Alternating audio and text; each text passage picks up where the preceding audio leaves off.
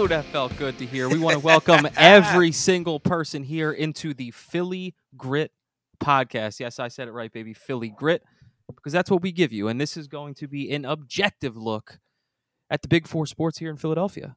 Now, no disrespect to, the Union who are doing their thing right now. I was actually just about to say, the Union, they're holding their own.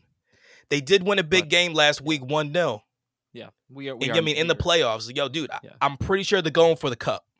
Yeah, so this is going to be Flyers, Sixers, Eagles, and of course, your Philadelphia Phillies.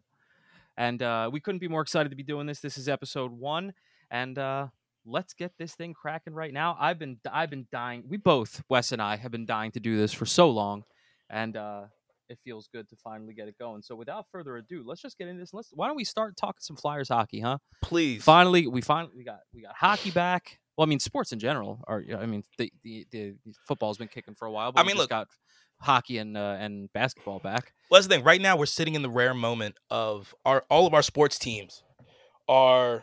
They're all a part of this now, which is rare. It's really it doesn't normally. Doesn't normally happen. Normally, the Phillies aren't doing what they're doing right now. so many storylines, and what a great time to start a Philly sports podcast. It is the perfect. It is the perfect time. So, like I said, we are going to start off with the Flyers, and since we are starting this, and obviously the season has been underway a little bit. We've got 6 games under our belt. We're not going to talk about all the 6 games that just happened. We'll talk a little bit about a couple games that just passed. We'll take a look ahead at what's coming up. And that's how we'll get this thing started. So the Flyers are sitting right now at 4-2, which, if you asked a lot of people before the season started, probably 4 games better than they would have anticipated. I would sit here and say within the first 6 games, I would not put them at 4-2. I probably would put them maybe at 2-4, maybe 3-3. And that would be squeaking out like overtime wins. Yeah, and it's been happening all with a couple different ways, but like you said, the off season was interesting. You bring you unload a Philadelphia. Well, I mean, you didn't technically do it in the off season, did it at the end of the season, but you unload a staple like Claude Giroux, and you realize that it's and you get a new bench boss in Torts, so it's about to be a culture change for the Philadelphia Flyers. And especially with what he said in, with talking to the press. Like, he has said multiple times that he does not like at all the environment in that locker room. Yeah, I think the word that he used was soft. He said that that basically called the whole team soft, and that was the first interview that I saw with him. Now, Torts, John Tortorella, for those who don't know him as Torts, but we're just going to call him Torts here. He is a character. He is a character, and depending on who you talk to, some people love him or hate him. He's been around the block. Stanley Cup winner with Tampa Bay back in 2003, I think. And he's coached here and there since then. I believe he had a stop in Vancouver. I think most recently he was in Columbus. And you hear a lot of good, you hear a lot of bad. Now the bad that I hear is just, maybe it's from us because we are Philly, we are gritty, we are used to this shit, is that he's a tough guy.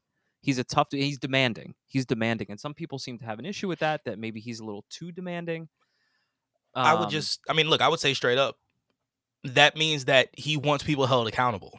That's what, when you talk about this, that is all that I hear. All I hear is, Tortorella wants, he wants his men held accountable on the ice when they're out there with everything they're doing. Like, I think it might have been the Tampa game. We had, within the first period and a half, we had 4 back-to-back penalties. That we had to kill off. And they showed Tortorella after the second one. You can see it all over his face. Yeah, he doesn't hide anything. No, he is, and that's something that I love about him, is he is super, you don't worry about what he's thinking. He is you can see transparent. 100% see what he's thinking. And there were plenty of people, we have, when you watch our pregame and postgame, you've got Hartsey on there who had the privilege of playing for Torts, and he said how wild those training camps were, and even some of our own analysts were saying like they wondered if some of our players were even going to survive camp. And it seems like his message is, damn everything else, the first thing we're going to do is make sure that we are, if not the most, one of the most well-conditioned teams. Because if you don't have conditioning, you have nothing. And if you've watched Flyers teams in the past, which we have, you see how they start to fatigue, not just towards the end of the season, towards the end of games. It's one of the reasons I hated watching a lot of Flyers games, because like towards like the end of the second, into the third, when they do like dink and dunk shit, and you know what I mean, like that's always been something that bothered me, because we've never had guys actually hustle for the puck when it ends up down in the zone. Yeah, you'd watch so many Flyers games, and you'd watch the other, and you would think that whenever we had the puck, it almost looked like we were in slow motion. And then when other teams get it, they're just flying around, and it's like, man, it was wild to see. So, you got Torts now, and that shit made me think Coach Carter, like for real. Yeah. Now, what's not out of the ordinary is a slew of injuries. We came right out the gate with injuries. Rasmus Ristolainen has an injury.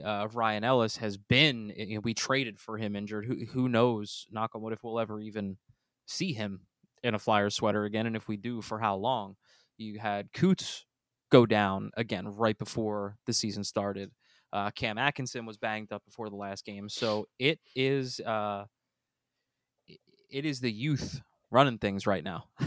It is the young guys are certainly getting opportunities, and you want to see what they're going to do. There's no other way. There's no other way right now, and I think that's been to their advantage so far within these first half dozen games of the season, because nobody really can prep for a team this young to where there really isn't much tape on any of these guys. No, at least not much pro tape at this point. And you're right. And it's,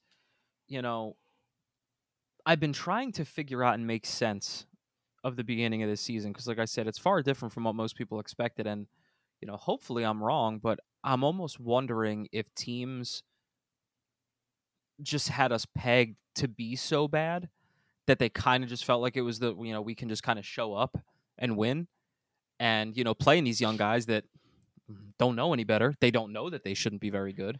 Is that they're taking it to these teams, and we've fallen behind in a couple games. Like teams get out to a jump. I think in our first 3 games, I think we had to come from behind in all 3 of them. I know for a fact we had to come behind from 2 goals down for that Tampa game.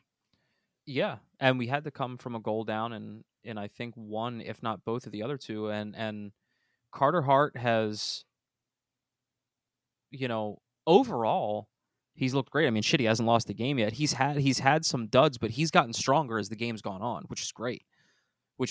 And unfortunately for Felix Sandstrom, who I don't know about you, and I don't know necessarily the depth that we have right now and how it's looking, but I don't quite know that I'm sold on him as a number 2 yet. I mean, shit, he was 0-4-1 coming into the season. I don't hold much of that against him, because look who was playing in front of him last season and how they were playing, so I can't put much of that on him, but how much of that is he putting on himself? Goalies are strange. Yeah. Goalies, quarterbacks, you know what I mean? Like a lot of guards normally, and goalies. What the hell's that? Kickers. Yeah. They're all weird. They all do weird shit. And goalies they have such a strange mindset. To where maybe he needs to get it. Like, I honestly think he needs to get himself past it, because the team, like, we haven't been out of any of these games. Even the San Jose game, which I think we lost 3-0, right? Yeah, there was an empty net goal, I believe, at the end of the game. It was okay, fine. So for the most part, you do 2 goals, and so far from what they've shown us, this isn't that kind of Flyers team that would, once we're down like 2 or 3 goals, we go, oh, fuck, here we go. You know what I mean? Like, no, we can't come back, dude. This is I mean, I'm not, like I said, I'm not. It's 2 games into the season for him, at least. I'm not going to grill him yet. I mean, I think once he gets that first one under his belt, maybe to be different. It's just what I'm seeing is, making a lot of the saves that he shouldn't save, which is great, but then really giving up some that you just gotta have. And that's killed the Flyers in the past, is having that. And, I'm hopeful that he can take that next step.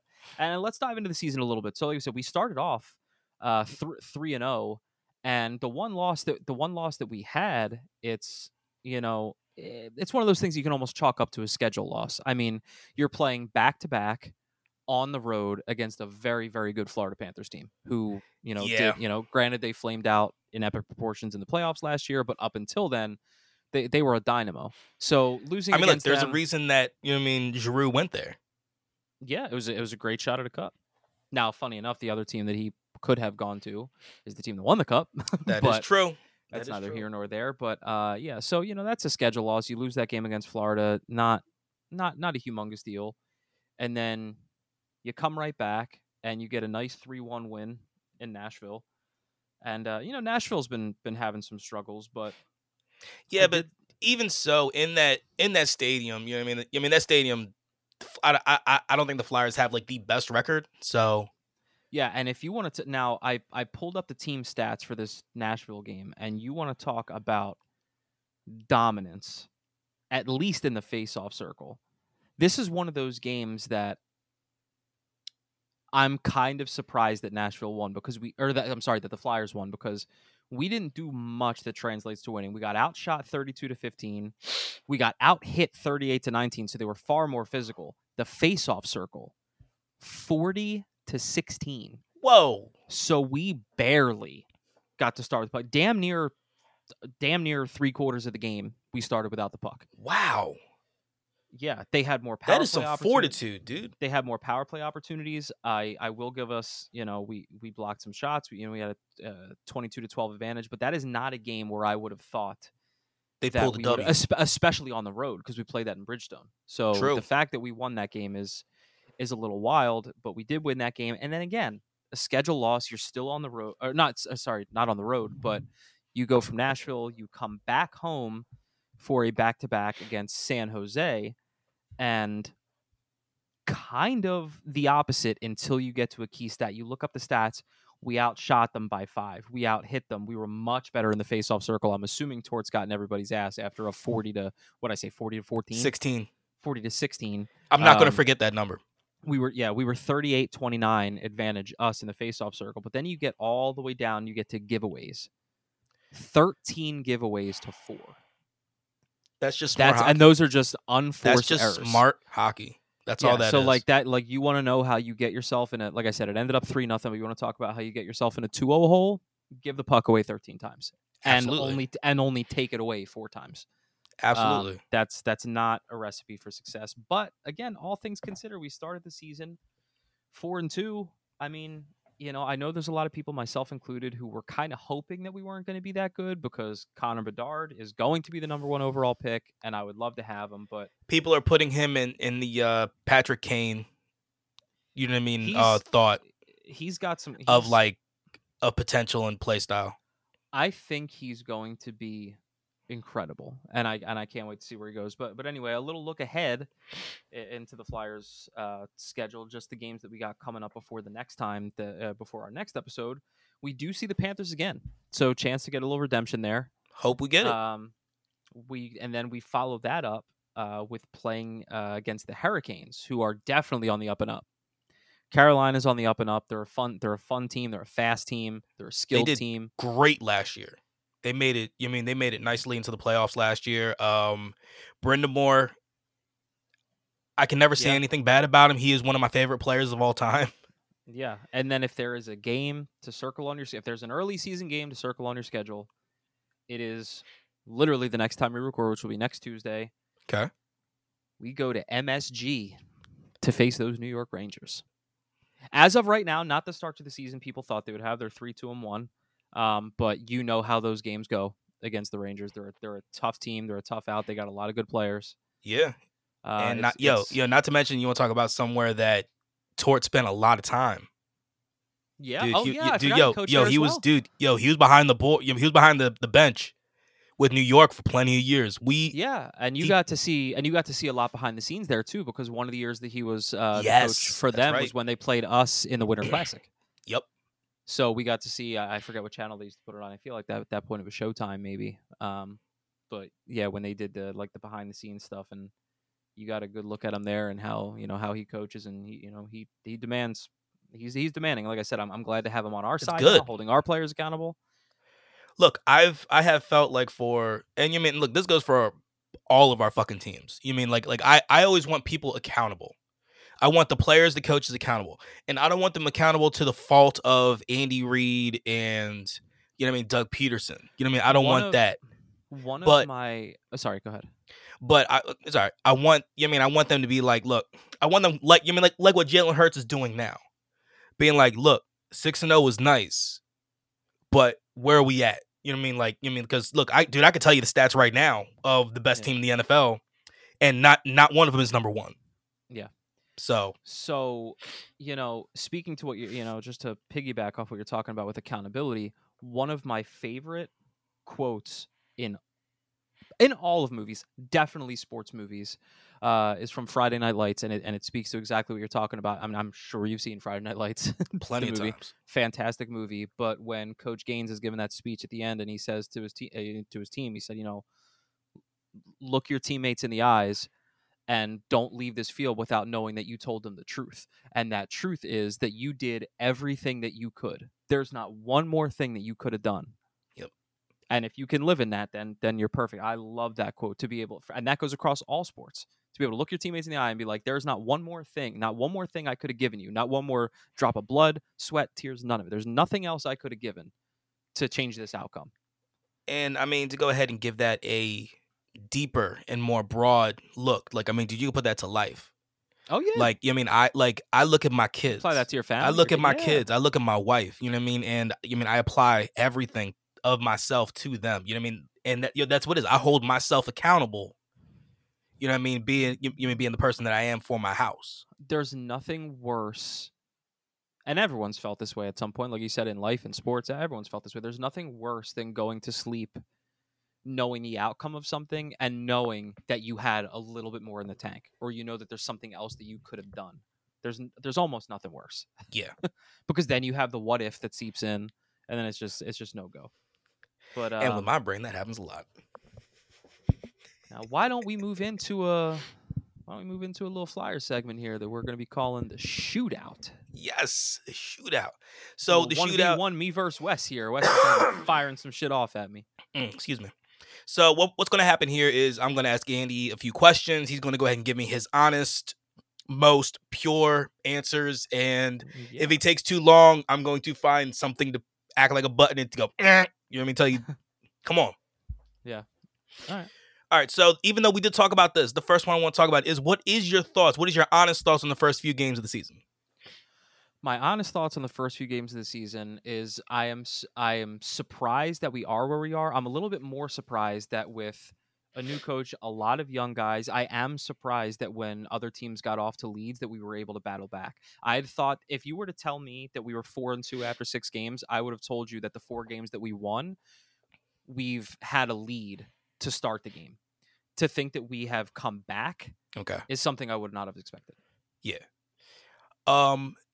I need to find out from you whether this has changed or not, but at least within the first few games, within the first 3, I know for a fact, we've only had one player who has a letter, and that is Scott Lawton, who has an A.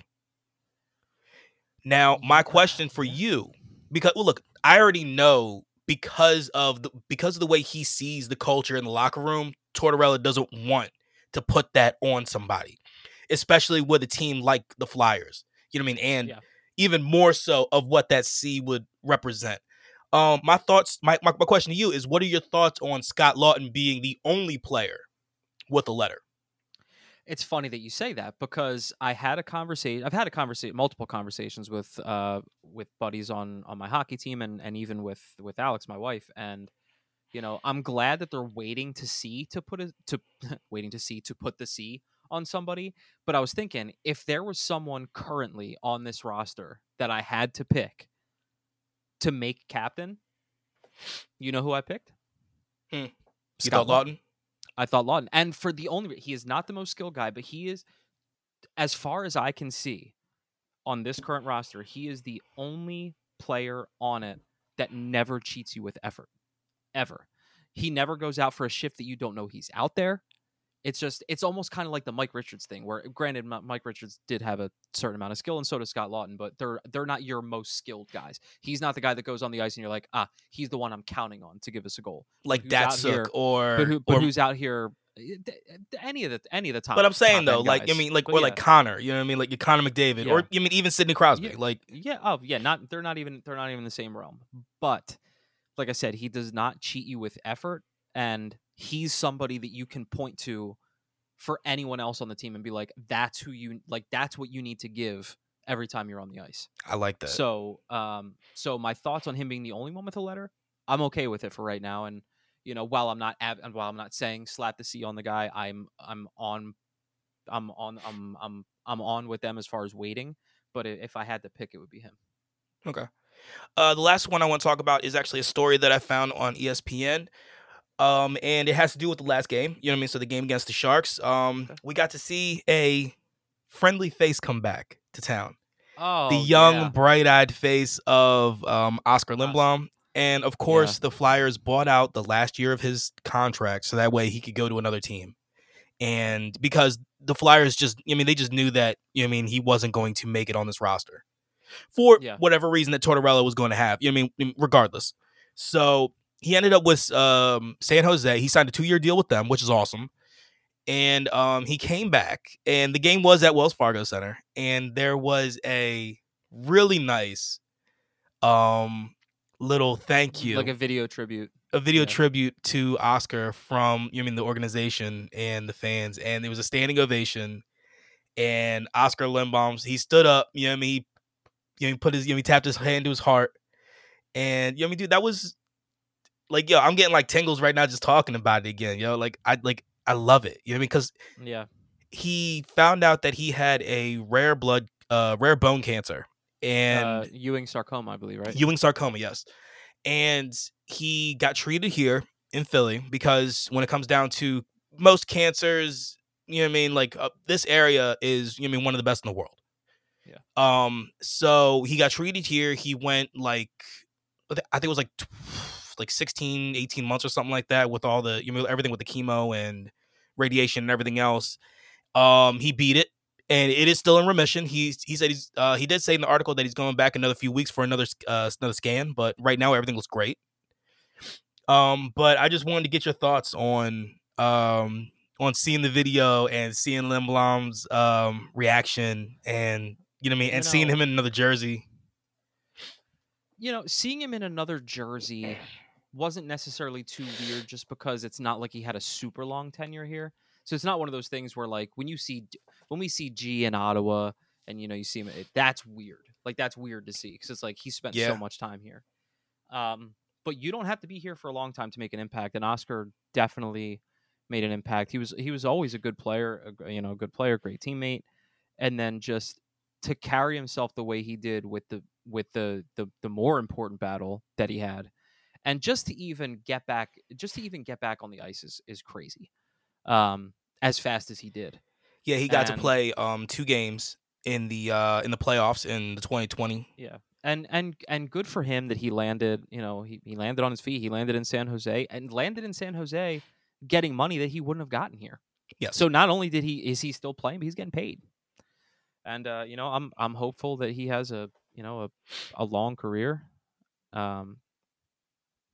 He's, as long as he's not on our team, so I hope he doesn't win any cups unless he comes back. But but yeah, he's a fighter, man. He's a fighter through and through. But anyway, why don't we? I think we've talked enough Flyers, don't you think? Yeah, I think so. I think we could jump to the next. I think we did their due diligence. So how about a little bird watching, baby? A little Eagles football, huh? Because Lord knows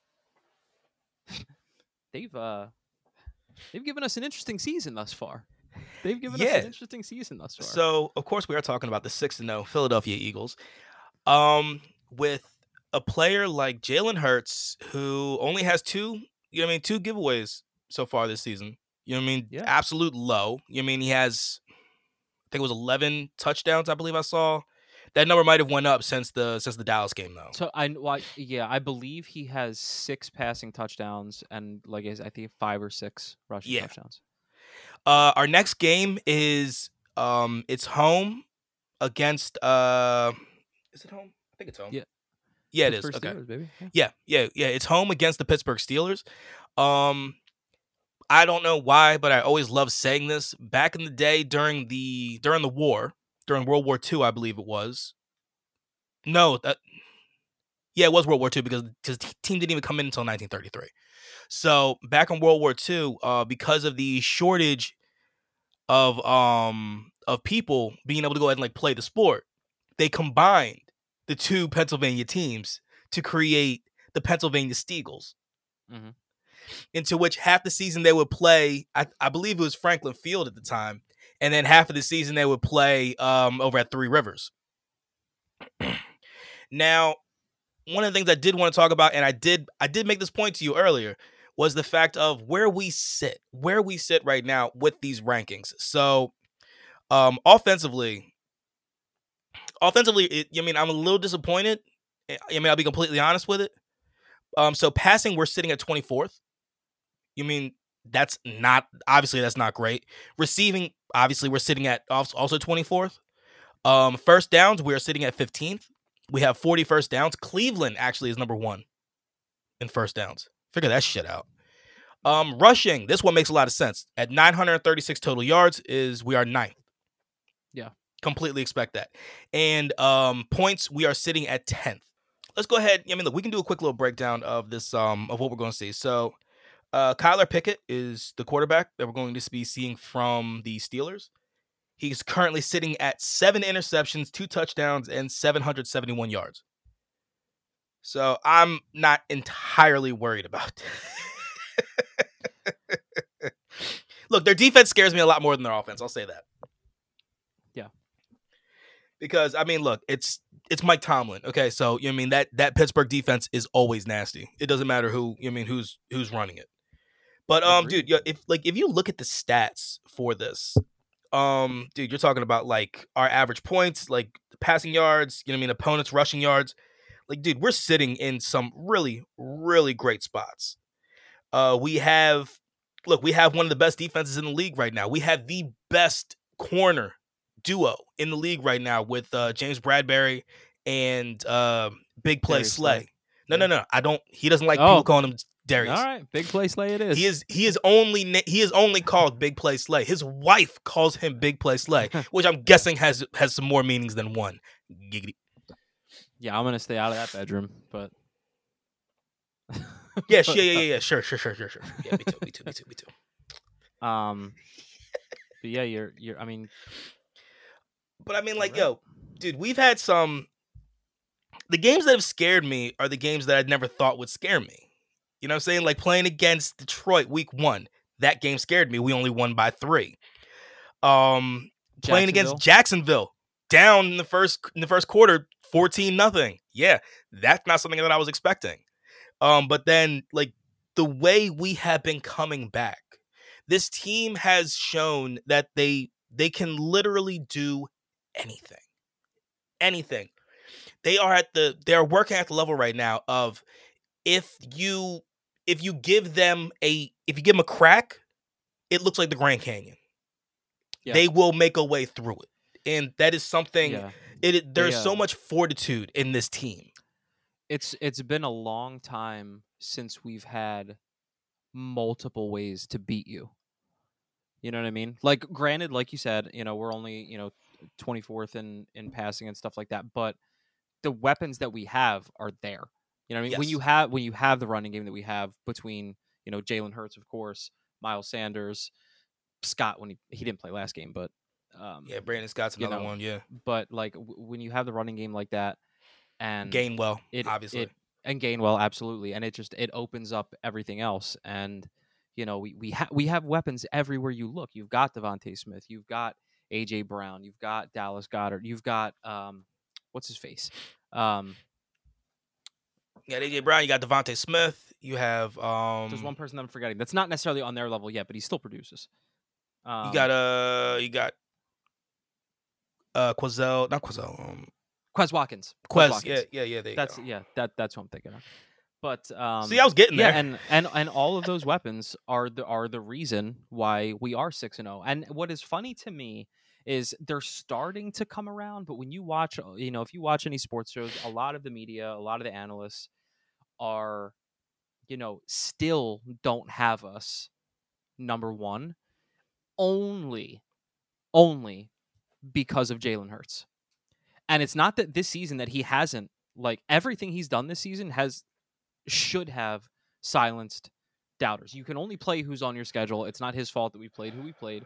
Point is, he's done what he's supposed to do in the games. Now, you tell me, honest thought, if the only thing different about our team, our record was the same, everyone we played was the same, everyone on our team was the same, take out Jalen Hurts, put in Josh Allen, do you think that they would have us ranked number one across everywhere?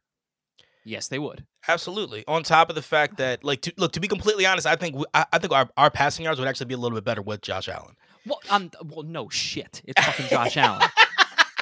But I'm just saying, Jalen is winning. Buffalo's got Josh Allen. You know what they also have? A loss to a shitty team. Now, I know they're banged up. They're banged up on the back end and stuff like that. That's not necessarily Josh Allen's fault. But my point is, they've got Josh Allen. They still got a 1 in the loss column. That is true. The Chiefs have Patrick Mahomes. Still got loss on the record. Tom Brady. Same thing. I mean, granted that he's getting the fucking life sucked out of him right now, but literally before our very eyes. But anyway, that's neither here nor there. That don't got nothing to do with us, man. This ain't the Tampa Bay podcast. We'll leave that to the end of the podcast when we talk a little bit more about the around the world in sports. We'll leave that there. But the Eagles being 6-0, I just feel like they deserve a little bit more credit. It's not like, and I love saying this, it's not like we're the Dallas Cowboys. It's not like we've got expectations and we always shit the bed. You know what I mean? Like we deserve everything we have right now. We deserve everything that we have right now. They're playing their fucking asses off, and I know Jalen is not going to get the credit that he deserves until he shows it in the postseason. Mm-hmm. And in a lot of ways, that's fair. But at the same time, what he's done so far, and I don't think I've heard anybody even remotely talk about him in the MVP conversation. A lot of people say that he's in the discussion, but so far, Mahomes and Allen are still in the lead. Okay, and that's great. And I'm not arguing with those guys. Obviously, we already know what Mahomes can obviously do. He's been to a Super Bowl. He's been to 2. And won a Super Bowl and won MVP. And and look, Josh Allen, what he has done in Buffalo is beyond amazing. You know what I mean? And plus, look, they were smart for bringing Stephon Diggs over there. Yeah. But we also have A.J. Brown, one of the best wideouts that Tennessee had before they fucking traded him off. We have Devonta Smith because, we got him through draft. So anybody got a problem with that, you can fucking eat it. The Slim Reaper himself. You know what I mean? Dude, we have all 3 Batmen, motherfucker. Yeah. You know what I'm saying? We got, we got our boy, Dallas Goedert. He's got a bad first name, but I love the last name. So. Yeah. It's even more hilarious that we basically stole him from Dallas when they needed a tight end. Yes. I love it even more. Yeah, but dude, and again, dude, just like you said, we are right now we are doing a running back by committee type feel, but with the way that our current offense is set up, there's nothing wrong with that because we need to be able to dink and dunk and maybe throw a handful of screen passes or like a few swing passes out along the side, into which we are. We're keeping that type of running back. That that can go ahead and work powerfully against with that type of stuff, dude. We're picking those Brian Westbrook style running backs, you know what I mean? And because for us, for this particular type of setup with Sirianni, this just makes the most sense right now. All right, so before we do just a little talk about the upcoming game against the Steelers, one thing that I want to talk about, when we are healthy, it is insane what we can do on all sides of the ball because not enough people are talking. Like, a lot of people are talking about how,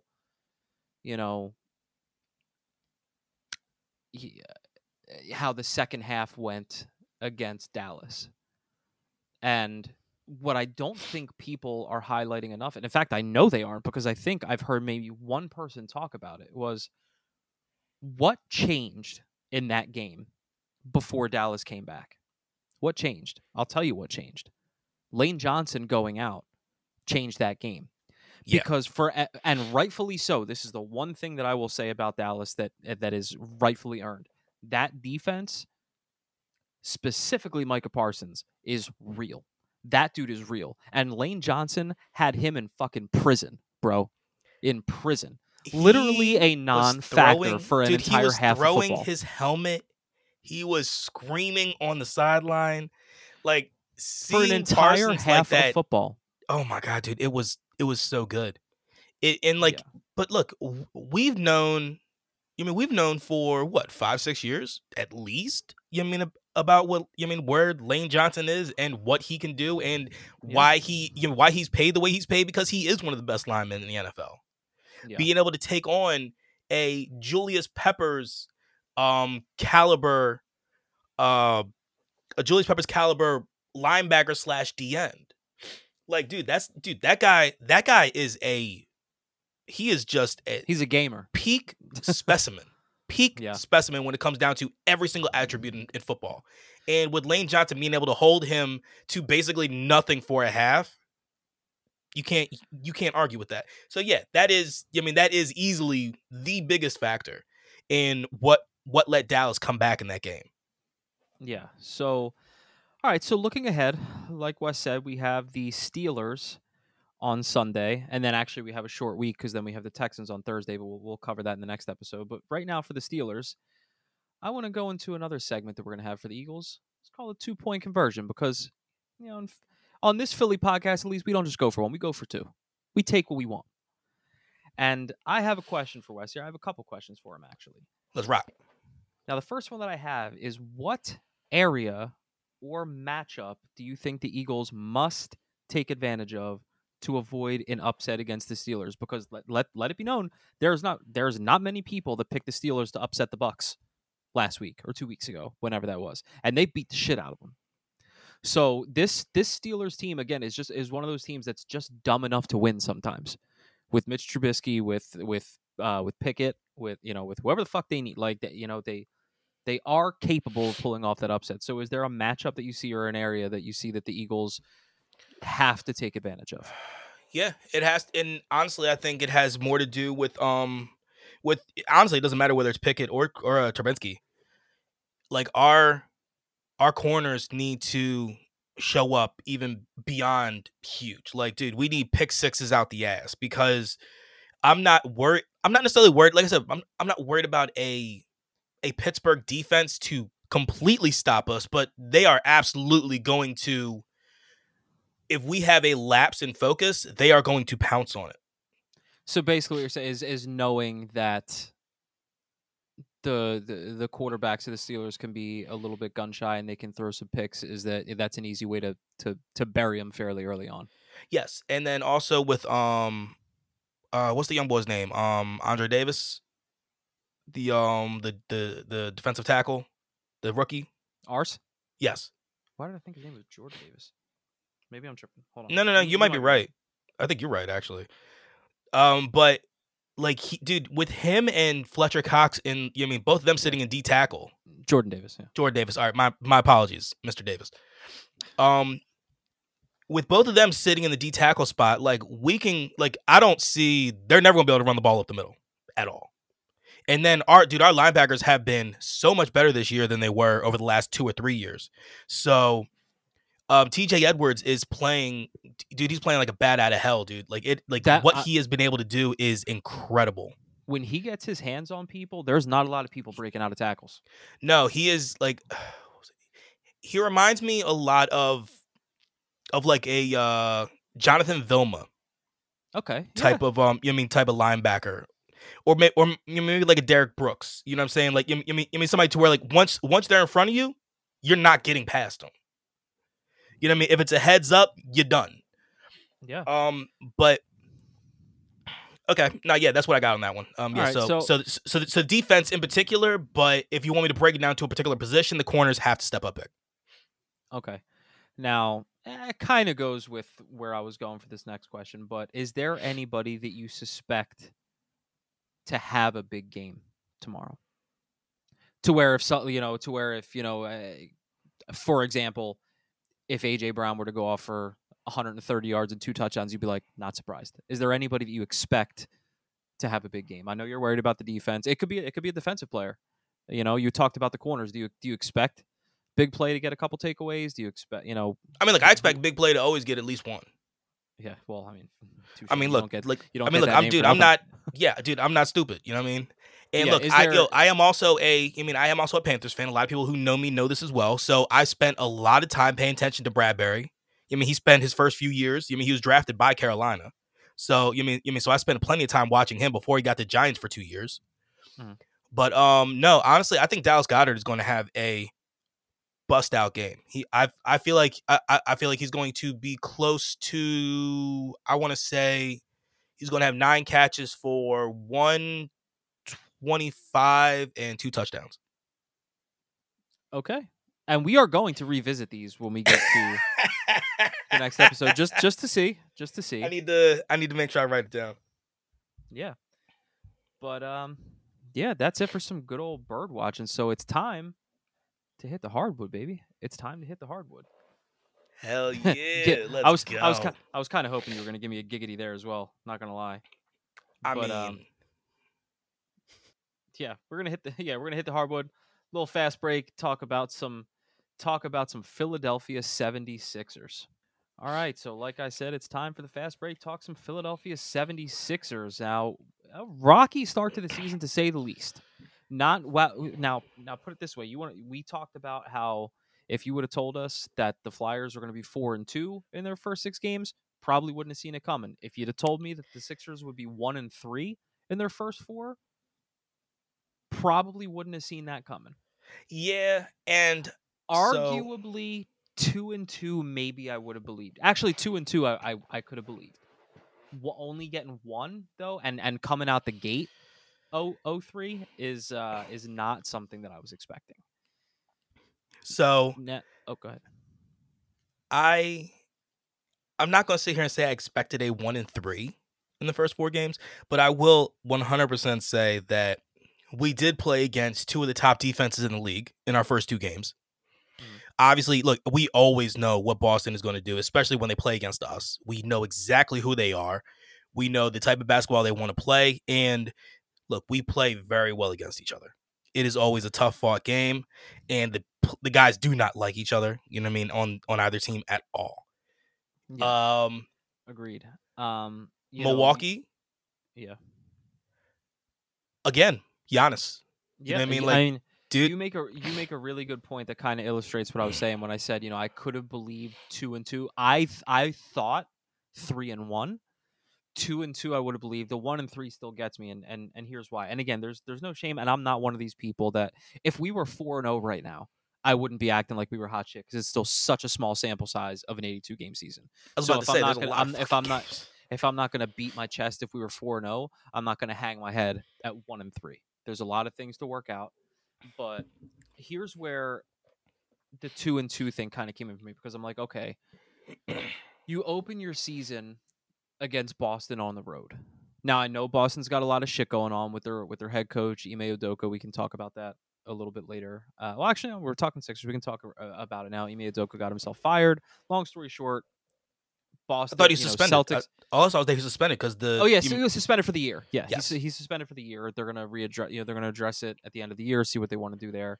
But he had a workplace relationship, which they do not allow in Boston. So he got himself suspended, and he came in, I believe, midway of the season last year and took them from a team that I believe was last or close to last in the conference, took them all the way to the finals. So I was about to say, because we didn't even really look at. I mean, we looked at Boston because obviously we see Boston all the time, but it was kind of like looking past them, until it wasn't. And I know that sounds kind of contrite. Well, here's the thing. Like I said, granted they have a lot of in-house problems going on. You're playing You're opening your season playing Boston in Boston, the first season after Bill Russell passes away. They have that, and the first game honoring. Yeah, so you have that. You have that tribute. Everyone's jazzed up. He's one of the all-time greats in the league. Period. Certainly Celtics. So obviously, they're really playing to win that game. You've got guys that historically do give certain players on our team fits. Horford does seem to have some sort of answers for Joe, and it seems like every time we play, we usually get the business from one of, if not both, of Jaylen Brown and Jason Tatum. So Yes. I thought that that's a losable game. It's very possible that you can lose that game. And then, like you said, you go to the very next game. Granted, it's our home opener, so this is one of the ones that I did still think that we would get. But like you said, one word: Giannis.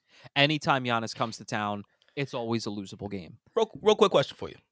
Good. How do you say his last name? Antetokounmpo. Antetokounmpo? Antetokounmpo. There's an M before an M as in Mike before the P. So Antetokounmpo.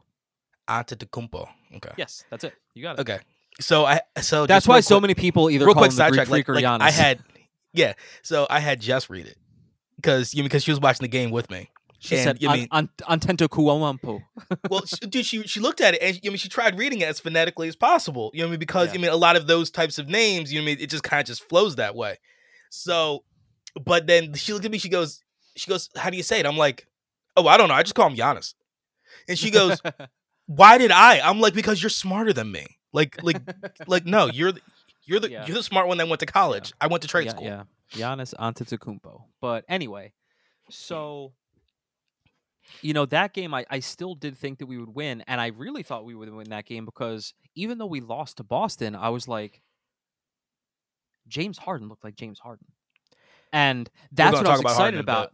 And that's what I was excited about. Good. Because last year I was telling everybody, let's give the dude a fair shake when he's healthy. He came to us with a hamstring injury. Let's wait until he's healthy, see how it goes. You might be right. Maybe he is not that James Harden anymore, but let's wait and see. And the first game, he looked like vintage James Harden. He gave you 30 plus. I believe he gave you double. I believe he gave you double-digit assists, and I think he was a couple rebounds short of a triple-double. And really, if Joel Embiid gives you anything in that game, you stand a much better chance.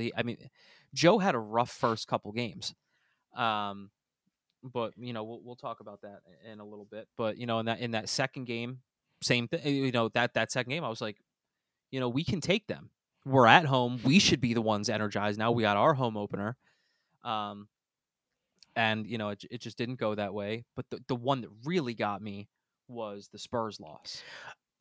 That's a bad one. It's funny because I feel like that one they look past.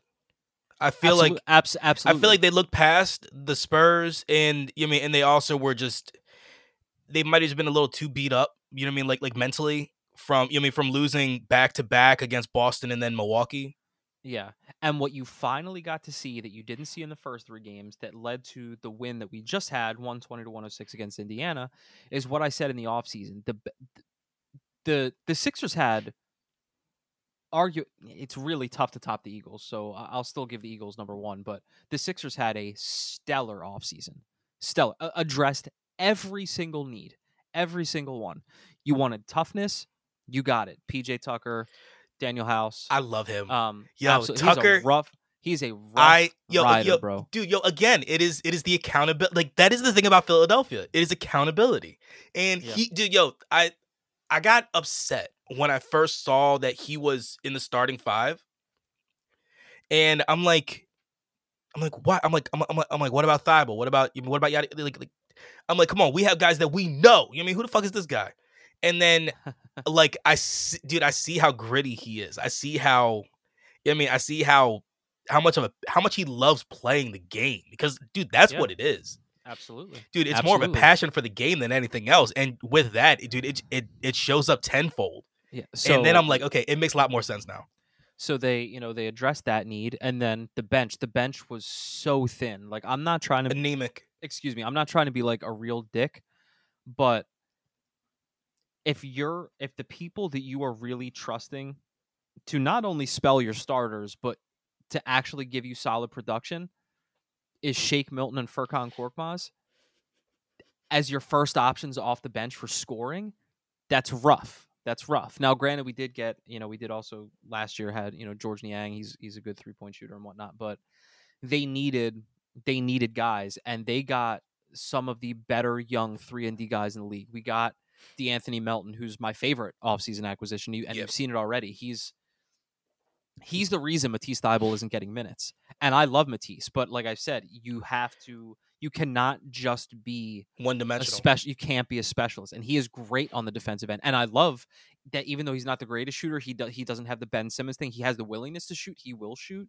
Yes. But you have to be able to give us more on the offensive end, or you're not going to play over someone like DeAnthony Melton, who, while is maybe a little notch below you defensively, but will give you he will give you threes. He will give you, he'll get to the bucket and get free throws and stuff like that. Same thing with Dan.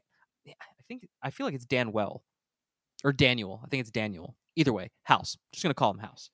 House Jr. I should say. Big House.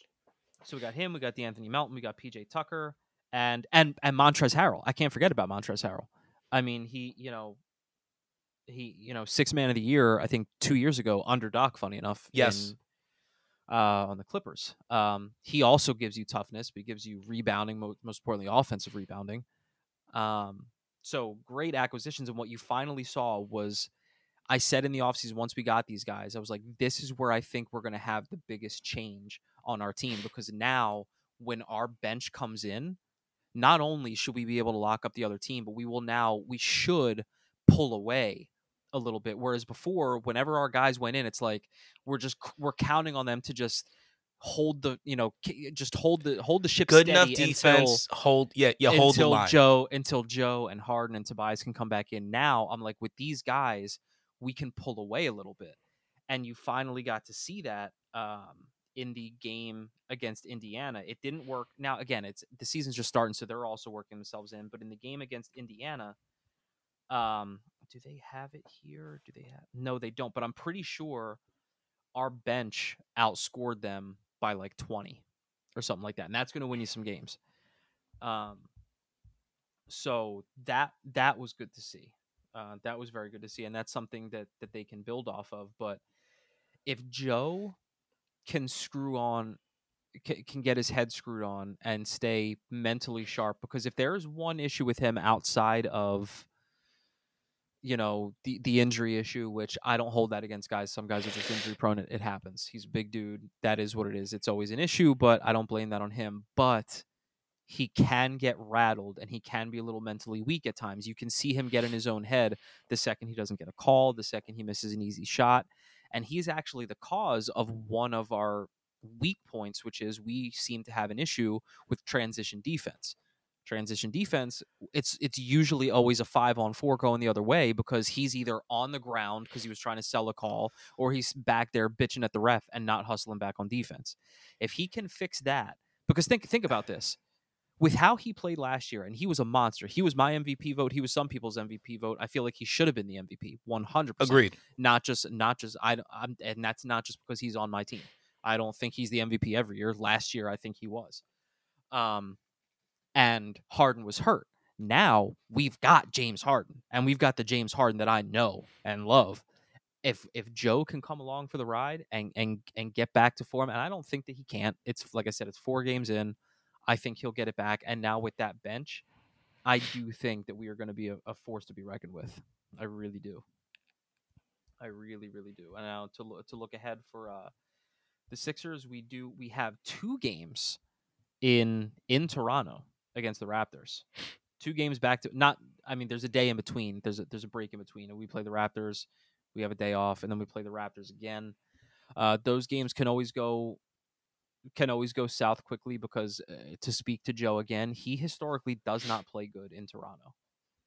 I used to think it was Marc Gasol, but then once Marc Gasol got traded, we ended up playing in Toronto. He still kind of shit the bed the next time we played there. So I was about to say, man. I mean,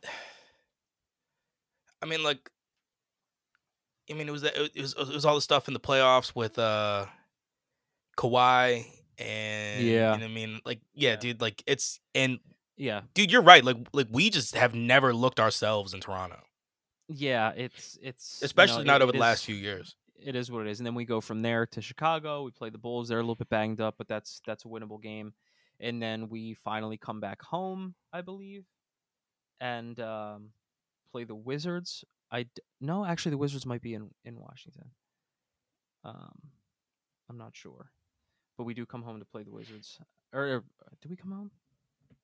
I'd have to look it up. But either way, we got the Wizards. That's 100% a winnable game. It's like you shut down Bradley Beal and you're probably fine. Yeah, so you want to we got a little fun coming up for the Sixers segment as well. Yeah, I got a little something for you. We got a shot clock going right now. Oh, but shit. I mean, look, we good. All right, I got another question in my head I'll run with. So, all right, let's go ahead. I will start the clock, and I will give you 24 seconds. That's the way we're going to run this. Question number 1. Are you worried about Joel Embiid not performing to the people's expectations currently? Long term, I say no, because I do think he's got it in his gut that he's pissed that he didn't win MVP last year. So I think that he's going to be determined to really get it in gear this year. And I think, the fact that he's got Harden back, once they can figure out how they play together with a healthy Harden, he's going to be good. Okay. That pick and roll is going to be nasty. Next question I have for you has to do with James Harden. So I saw a stat and I also saw a picture looking at Harden over the last few seasons, from his first season with Houston, and then his first season with Brooklyn, and then now this year with us, his first full season. If you look at the pictures, you will see that James Harden is much more lean. He looks better. He actually has definition in his body. You know what I mean? So my question for you is, what do you think about his conditioning? Do you think that do you think we do have the potential of getting maybe a Harden of old? I do believe that you have the ability. Now, he is still up there in age, so do I know that he can drop 35 plus every night like he did in the beginning of his career in Houston? No, but I do think you will get a lot of those games because of his physique, and he was only able to do that because his hamstring's healthy, so he was finally able to put the work in to get himself in that shape. So, nice. Yeah, I do think you will see glimpses of the old James Harden. All right. And last question I have for you, with us talking about that Toronto and with knowing what it is like for us going up against Toronto and with Joel Embiid in his current situations, I want to, even regardless of Harden, say he scores 28, he scores 28, 11, and 8, okay? You know what I'm saying? Double-double, almost triple-double. Who else has to step up in this game against Toronto? In this game against Toronto, I'm going to say, building off of the game that he just had in Indiana, I'm going to say Tobias Harris. Because, this is tough. Actually, no, go back on that. I'm going to say Tyrese Maxey. Because Maxey hasn't quite looked like Maxey to start this season. And I think he's due for one of those breakout games. And if there's anyone that's going to run the floor like a maniac and make that happen, it's going to be him. Honestly, I think we're going to need to lean on Maxey a whole bunch more. Especially if Joel is having these plantar fasciitis issues with his foot. We're going to need to worry more about getting Maxey down there for that speed to give Joel, the time to be able to get up and down the way he needs to be. Yeah, because Maxey lit it up in the preseason. I know some people don't put a lot of stock in preseason. That's fine. But, you still, putting the ball in the hole is putting the ball in the hole. So, and he looked really good in the preseason. Hasn't looked... The first few games of the season, he almost looks like someone who's trying to fit in and play little brother to Joe and James, rather than being that dude that I can take this game over if I want to. He has that ability. He's not going to do it with strength, but with speed and how efficient a 3-point shooter he can be, he can absolutely take a game over. So I would say Tyrese Maxey, and then to a lesser degree Tobias. There you go. All right.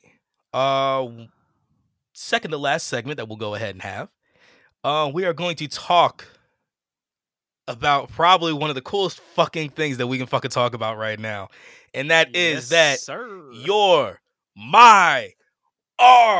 Philadelphia Phillies are in the World Series. Bro, what a time to start this podcast, bro. Just at the right time. And like you said, the last team in and one of the last two teams remaining. So, and it has been a ride, man. It has been been a ride. Let's talk about what they needed and what they did. They needed more hitters. They needed more bats. So they pick up Castellanos. They pick up Castellanos? Is it Castellanos? Okay, fine. Yeah. Castellanos. Look, man, fuck it, dude. Yo, Marsh is where the fuck did he come from? The cave with the other Geico caveman. No, I'm just kidding. I love that dude. I love his swagger more than anything, man. Like, and look, yo, let's just break this down real quick. We had to win to get in. Yes, we did. We played so bad in the last month of the regular season, the Phillies. We had to win to get in because we needed that spot. Played against St. Louis. Won 2 games. Best of 3, made it. Cool. Now we go up against the World Series champs. Atlanta Braves. The Atlanta Braves. We fucking beat them. What was it? 3 games to 1? Yeah. 3 games to 1? Yeah, in the best of 5. Yeah, we did that shit at home. Won that shit to go to the next at home. And who we had to face then? We are the number 6 fighting fucking Phils going against the number 5. It's the Fightins. Going against the fucking number 5 San Diego Padres. But I will say, I feel like San Diego probably gave them the absolute biggest run for their money. Oh, dude, that was harder. That was harder for me to watch than fucking Atlanta. We won that series 4 games. You know, we got to 4. They only got 1. Yes, but that does not tell the story of how that series went. That series was nip and tuck, man. That series was nip and tuck. You had explosions here and there in certain innings by each team in their wins. You had comebacks. You know, San Diego had to come back. That's what's in. Yeah, fuck you guys. Anyway, but yeah, and the sluggers they got over there with Soto and Machado and Bell. You know, they're pitchers too. They're deep. Like they were a deep squad. Dude, that pitcher from Japan. That kid is insanely phenomenal. Like I know this is a Philadelphia-based podcast, and look, I am going to get to that, but I have to at least say something about the person they call the mad scientist. Like, yo, this kid literally, if he likes how a pitch looks from a different pitcher, he will analyze it and then use it. He knows. Like the fucking Terminator. Dude, he has 11. He has 11 fucking pitches. And that does not include his fastballs. Yeah. All of that is just curves and changeups. Like, dude, that kid is so fucking impressive. I can't even begin to talk about how great that guy is. I'm sorry that we're the ones that had to beat him, but it is what it is, man. But yo, 8th inning. You're not wrong. 2 outs. You are not wrong, sir. Runner on first. We are down by 1. There is not a single person that thought that if this was going to happen, that it would have to happen now. It can't happen at any other point in time, because we don't need a bottom of the 9th. That's not what we want. No. Now, one of the greatest things is that, like I've said, I've been talking about this team. I mean, lately I've been saying, like, yo, they're able to play small ball. They can small ball you to a win if they have to, but if they need to turn on the bat, they've got crushers. They will crank it to fucking 11. Bryce fucking Harper, yo.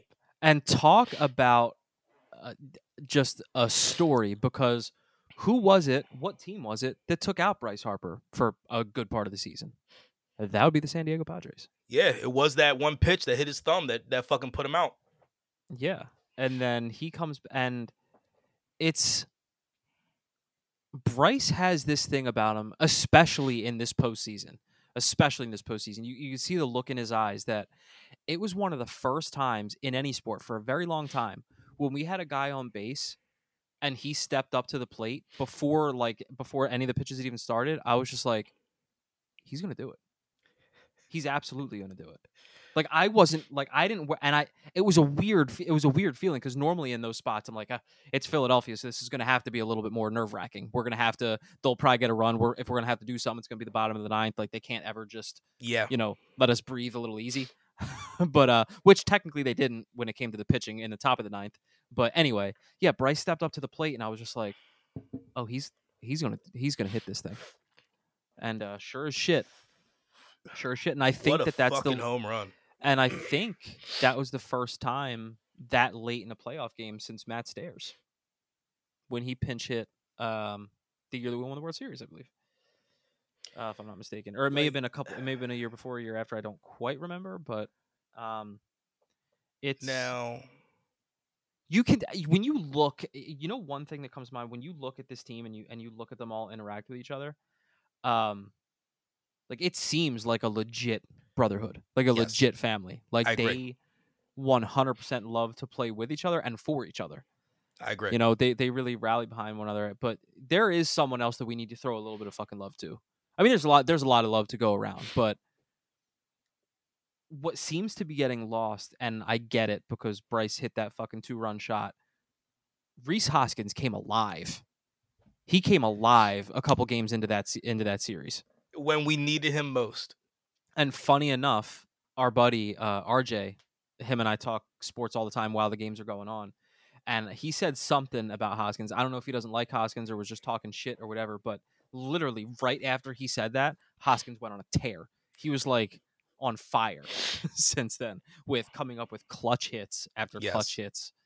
And he definitely deserves. And I mean, look, he had a lot to prove, especially after Game 3 when he had that horrible play at first base where the ball bounced. Yeah. And it bounced really weird off of the rim of his glove. And I mean, look, there's no way to not own up to that. Those plays are going to happen sometimes. You just hope to God that it doesn't happen in that spot. Yes. In the postseason. Yeah. Like you hope, like, if that happens in the third inning of the 10th game of the season, fuck it. You know what I mean? But it's there's a lot of credit to go around here, and it's tough to leave anybody out. Like, yeah, Bryce hit the shot, and he's been our most consistent and best player since the playoffs started. But you got to think when the playoffs started, I believe, I don't remember if it was when the series against the Padres started. I think wasn't Schwarber and Hoskins, they were like a combined like one of 20 something. It was like one of 40 actually. Like, to be completely honest, close. It was because Hoskins wasn't doing shit, and Schwarber was like 1 for like 16 or something like that. Yeah, and when we needed them, they came alive, crushing solo shots from Schwarber, and literally crushing. I want to talk about that real quick. So I think it was game one. Schwarber hit a line bomb that the exit speed off of the bat was 125 miles an hour. We were, like, my friends and I were joking that the ball would end up over around us by like the next afternoon, because that's how fast that fucker was flying. But like, I can't even begin to talk about how exciting and awesome this is for the World Series. I mean, because in the beginning of the season, this was not on anybody's list. This was not on nobody's bingo card. Not in this fucking town. No. I mean, especially with Girardi getting fucking canned.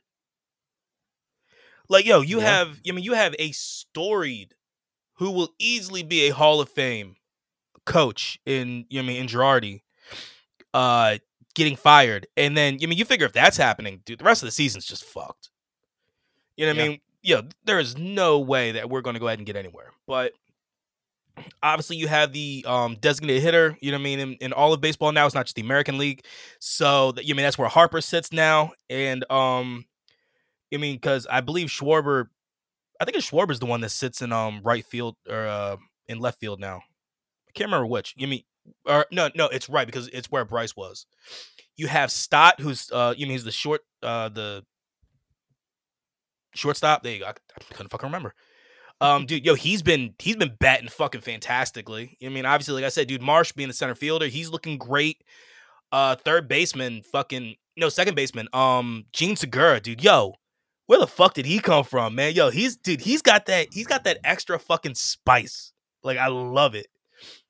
Cause like, I was laughing during the games, during this Padres series, because you'd have guys like Soto and Machado, and like they would be talking so much shit to JT Realmuto. Like, dude, you saw Soto with like these little like looks, little like shoulder shimmies and shit like that. Thinking that he was getting a fucking ball when it was actually a strike and shit. Like he'd look back at the ump and get all mad. Like it was. I loved watching the faces of the Padres players. At the same time, I also hated seeing our faces when we would strike out. So it is what it is. Friday is game 1. Looks like the first pitch is going to be out about 8:30, just after 8:30. Game 2 is set for Saturday. Game 3 is set for Monday, for Tuesday. And then if we need to run into any more of the series, it'll basically be just back-to-back games for the rest of next week. And this is no easy task either. Houston has been there, and they've done that, and recently. Now, granted, will they or will they not know what we're doing before we do it? That remains to be seen. I know it. Oh, dude, that's going to follow you. That's absolutely going to follow you. I'm not saying it's not going to follow, but, dude, I don't want this to be like... I don't want this to be, I'm not going to... I'm not going to be that... Fucking, like, no. New England Patriots shit. I'm not going to be that dude that if we, God forbid, if we lose, that's going to be like, oh, they cheated. Like, I'm not... If they were to find that out, that's one thing, but I'm not just going to be like, oh, of course Houston won, they cheated. But, like, no. But, so...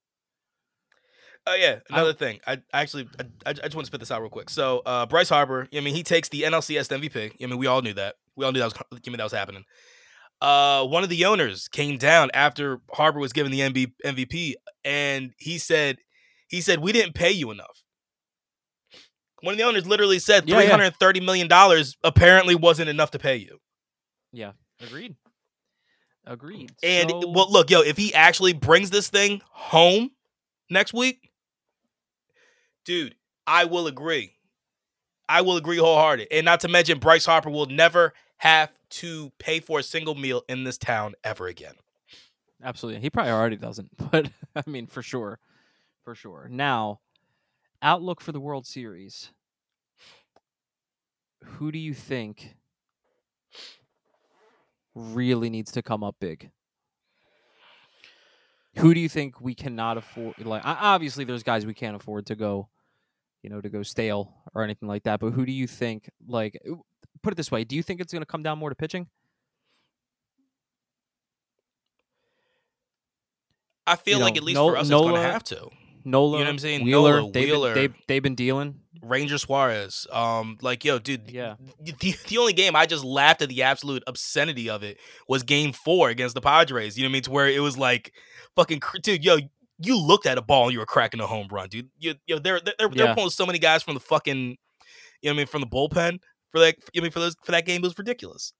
But who do you think is gonna for the Phillies to win the World Series? What do you think has to happen?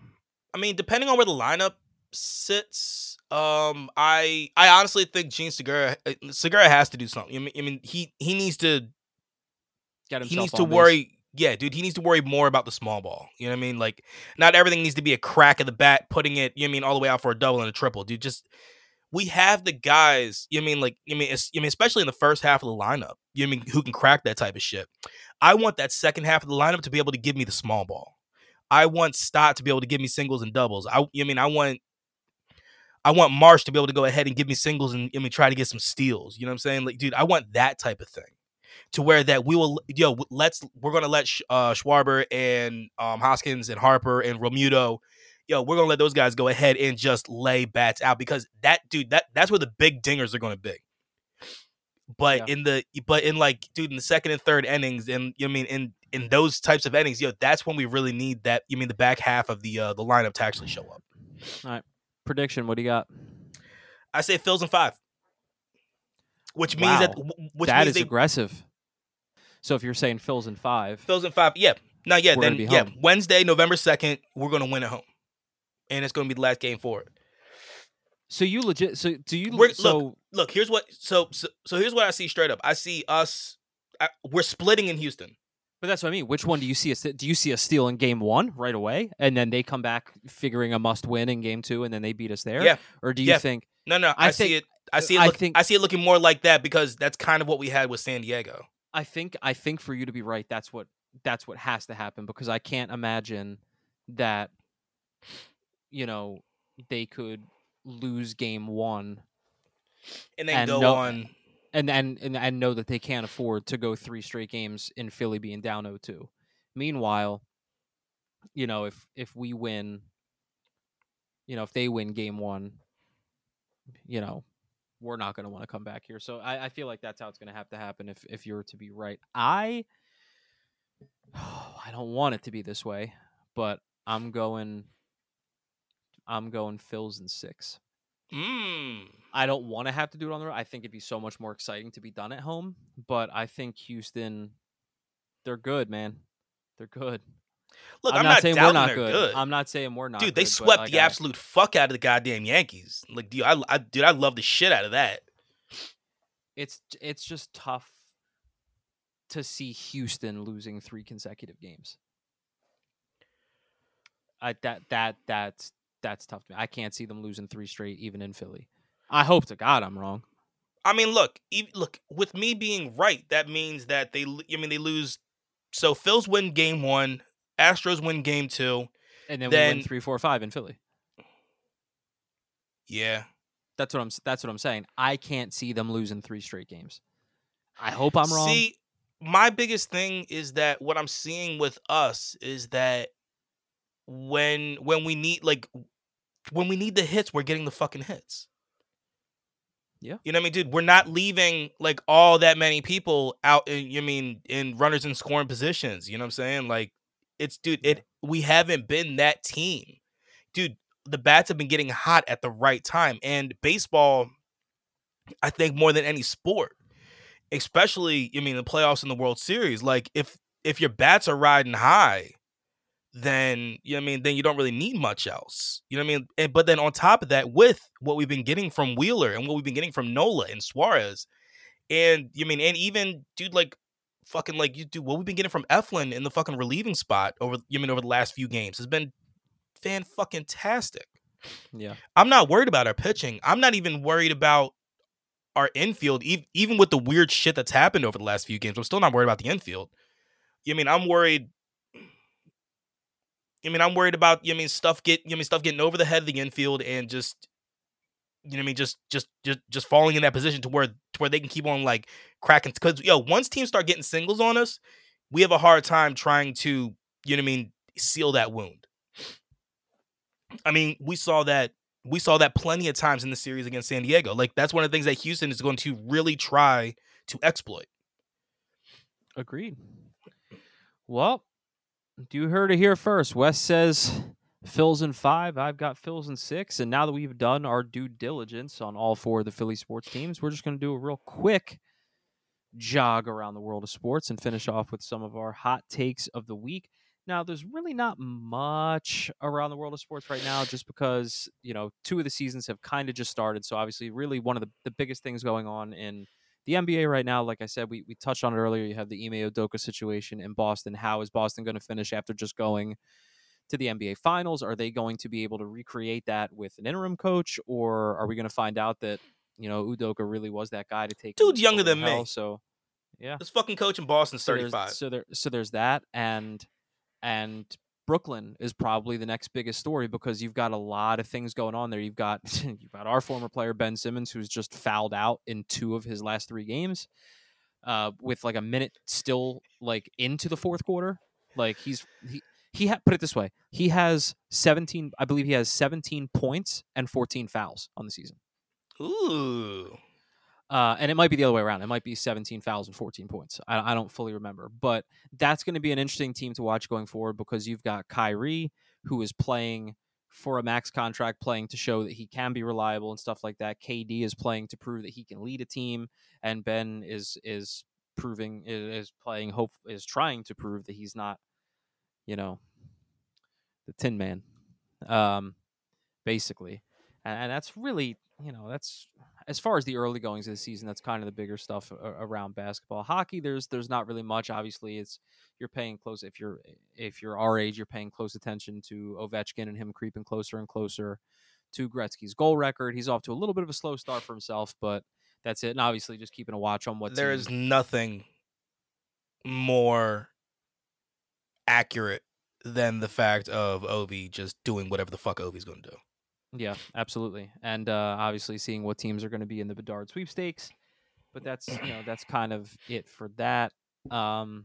There's always stuff going on in the NFL. If I can, I would like to go ahead and go a little bit away from our normal sports things. But I mean, this is a story that did come out almost an hour ago. Brittany Griner, who is currently being held in Russia to serve a 9-year sentence for a drug charge, which is essentially just a vape cartridge. I mean, it's a half-gram vape cartridge, to be completely honest of exactly what it is. She got denied by the Russian appellate courts. So, as of right now, she is still going to need to serve this full 9 years. Yep, that is a big story in the WNBA. You are right. That is. It is just something that I did see that break. It is something that just it absolutely just drives me fucking nuts. It is 100% unfortunate and shitty, but you have to be so careful when you are going to other countries, knowing what you are bringing. And as shitty as it is to say, not only knowing what country you're going to, but knowing what country you're going to and the times that we are in with said countries and what said countries are involved in. You have to be so careful, because regardless, and again, it's unfortunate, and I feel like that is stupid and super steep, but it's like she's paying a really, really long and unfair stupid tax is pretty much what it is, because she did indeed bring stuff there that she was not supposed to bring there. And now what we're asking as people is for her to get special treatment that you or myself would not get because she plays in the WNBA. And that's what sucks. While we sit and say that it's unfair, and like we would want the same for any Tom, Dick, or Harry that's over there. Put it this way: the people that she's being there detained with, look how long it took for them to even mention the other two people before her. She was all they talked about. We have other people detained over there. We have people detained all over the world. Of course, but we're just strictly talking about Griner in Russia. Yes. Now, my whole thing is with what you're saying. Yes, every time Dick and Harry look, obviously, I would love for them to go ahead and be like, "Hey, you're not allowed to get this in the country. Go get the fuck out of here." You know what I mean? You know what I mean? Do their thing. Yeah. Just fucking run. Now, being used as a political pawn is never okay. But my point is that you show me any other male celebrity superstar that is going to go ahead and get this treatment over a half ounce cart for a fucking vape. I thoroughly believe same situation all across the board, same decision making, same everything. If it's Steph Curry, he's home by now by a long shot. If it's LeBron, he's home by now by a long shot.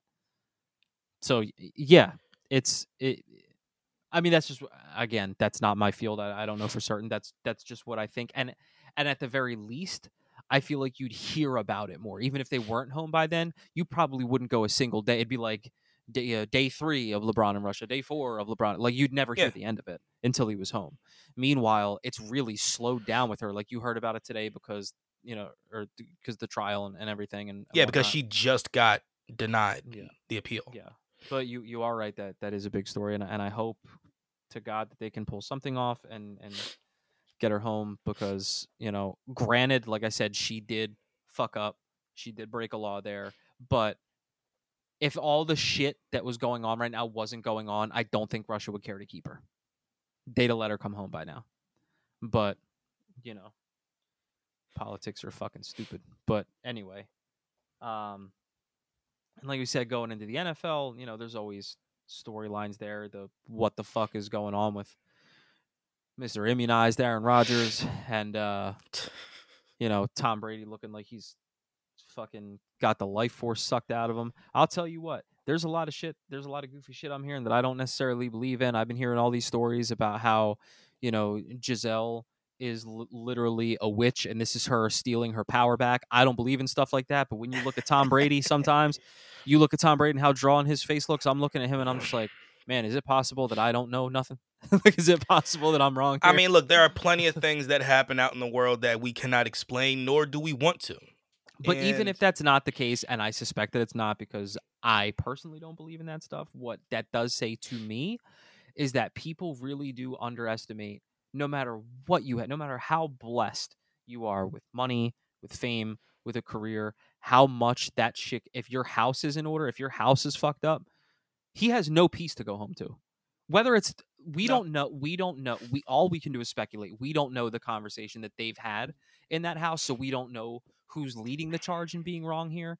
But my point is, like, he has, so whether it's through his fault or not his own fault, he's got no peace to go home to. None. And I feel like you can see that in his damn face. So that just goes to show you that, like, when your family life is fucked up, that whole money doesn't buy happiness thing. Look at that. Even when they were winning, look at that dude's face. Does he look like a happy dude to you? Not to me. He looks like he's not even remotely. He went from being 44, looking 36, and like he could play in the league for another decade, to being 45 and looking 92. But anyway, and obviously there's really the big, stories right now in baseball is just the World Series. So we'll leave that there. But we're going to move into our hot take of the week. It can be a hot take to come from any sport. I have no problem leading mine off if you want. My hot take of the week, and we will revisit these next week and see if we got one right. And my hot take of the week is from the NFL, and I've got the Packers over the Bills in Buffalo. Whoa. I believe they're in Buffalo. Yeah, I've got nah. There's a reason they're called hot takes, and I feel like I feel like Green Bay is tired of the shit that they've been going through the last couple weeks, and I think they're primed for an upset. The Bills are riding high after their midseason Super Bowl against the Chiefs, because let's be real, that was their Super Bowl, and absolutely. I think that they're home. They're looking at a team that they should dispose of handily, and I got Packers. Okay. One of my biggest hot takes for right now, actually, this is also football. Christian McCaffrey, CMC, he got traded over to San Francisco for a bunch of picks. The Panthers got for him. But with that, now everybody is saying that San Francisco is now going to take the top spot and they're going to be the best team in the NFL. Again, it is everybody not even remotely looking at the team that is undefeated, you know what I mean, and just shitting on them. So, like, honestly, like, my hot take is, let's fucking show them. That shit bothers the fuck out of me. Like, I hate it. I hate it. And look, it comes down to the, like I want to say before, no one likes us, we don't care. You know what I mean? But actually we kind of do, and that's why we have this fucking chip on our shoulder. That's why we want to go ahead and not only beat these teams, but beat the bloody piss out of them, because they don't fucking respect us and put respect on our fucking name. Jesus.